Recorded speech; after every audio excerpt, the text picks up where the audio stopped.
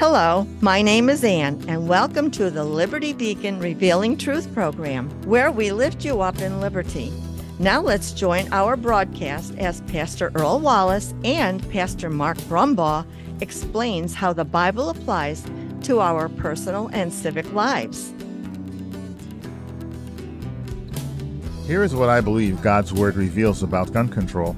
In 1 Samuel 13, 19, and 22, we read how the enemies of God's people had instituted gun control to keep Israel enslaved. It reads, "Now there was no blacksmith to be found throughout all the land of Israel, for the Philistines said, lest the Hebrews make themselves swords or spears. So on the day of the battle, there was neither sword nor spear found in the hand of any of the people with Saul and Jonathan, but Saul and Jonathan, his son, had them."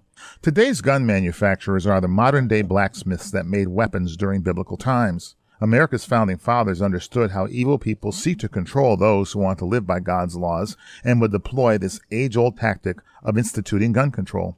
America's founding fathers realized that when God recorded Ten Commandment number 6 in Exodus 20:13 and in Deuteronomy 5:17, which says, "You shall not commit murder," that God is saying we all have a right to not be murdered.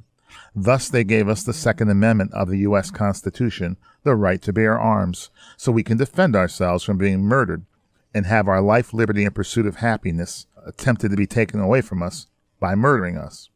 In Luke 22:36 and 38, Jesus said, "And let the one who has no sword sell his cloak and buy one." And they said, "Look, Lord, here are 2 swords." And he said to them, "It is enough." Now, Jesus did not want those swords used to defend him on the night of his arrest, which was part of the process of his crucifixion, because his mission was to come to earth specifically to die for the sins of the world. What this verse communicates is that there is going to come a time when we indeed will need to defend ourselves by using a sword or a gun or whatever the modern weaponry of the day is. Gun control advocates include agents of the New World Order, who are evil people who are giving themselves over to the satanic drive to establish the governmental systems that will perpetuate the mass destruction of human life we read about in Revelation. These people work through our education, government, and media institutions to convince us it is righteous to advocate for gun control. These globalists would like to see all sovereign governments broken down and rolled into a transnational totalitarian one-world system ruled by unelected people, such as those who work in the UN. Are we disregarding how God dispersed us into separate people groups and nations in Genesis 10 because he did not want earthly power consolidated into the hands of Nimrod and the few ruthless sinners who always are conspiring and grasping to gain such power and control? Our challenge is we must resist global scare tactics to remain as the free sovereign nations the Lord gave us a fighting chance to maintain in Genesis chapter 10.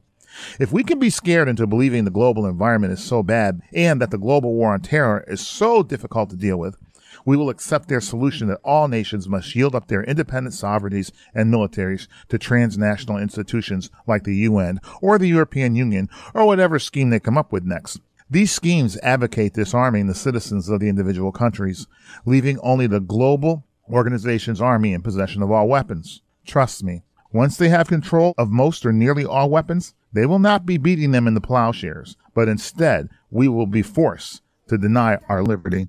Thank you for listening. We hope you will join us in fulfilling 2 Chronicles 7:14 by repenting and turning to righteousness through Jesus Christ, so God heals our land.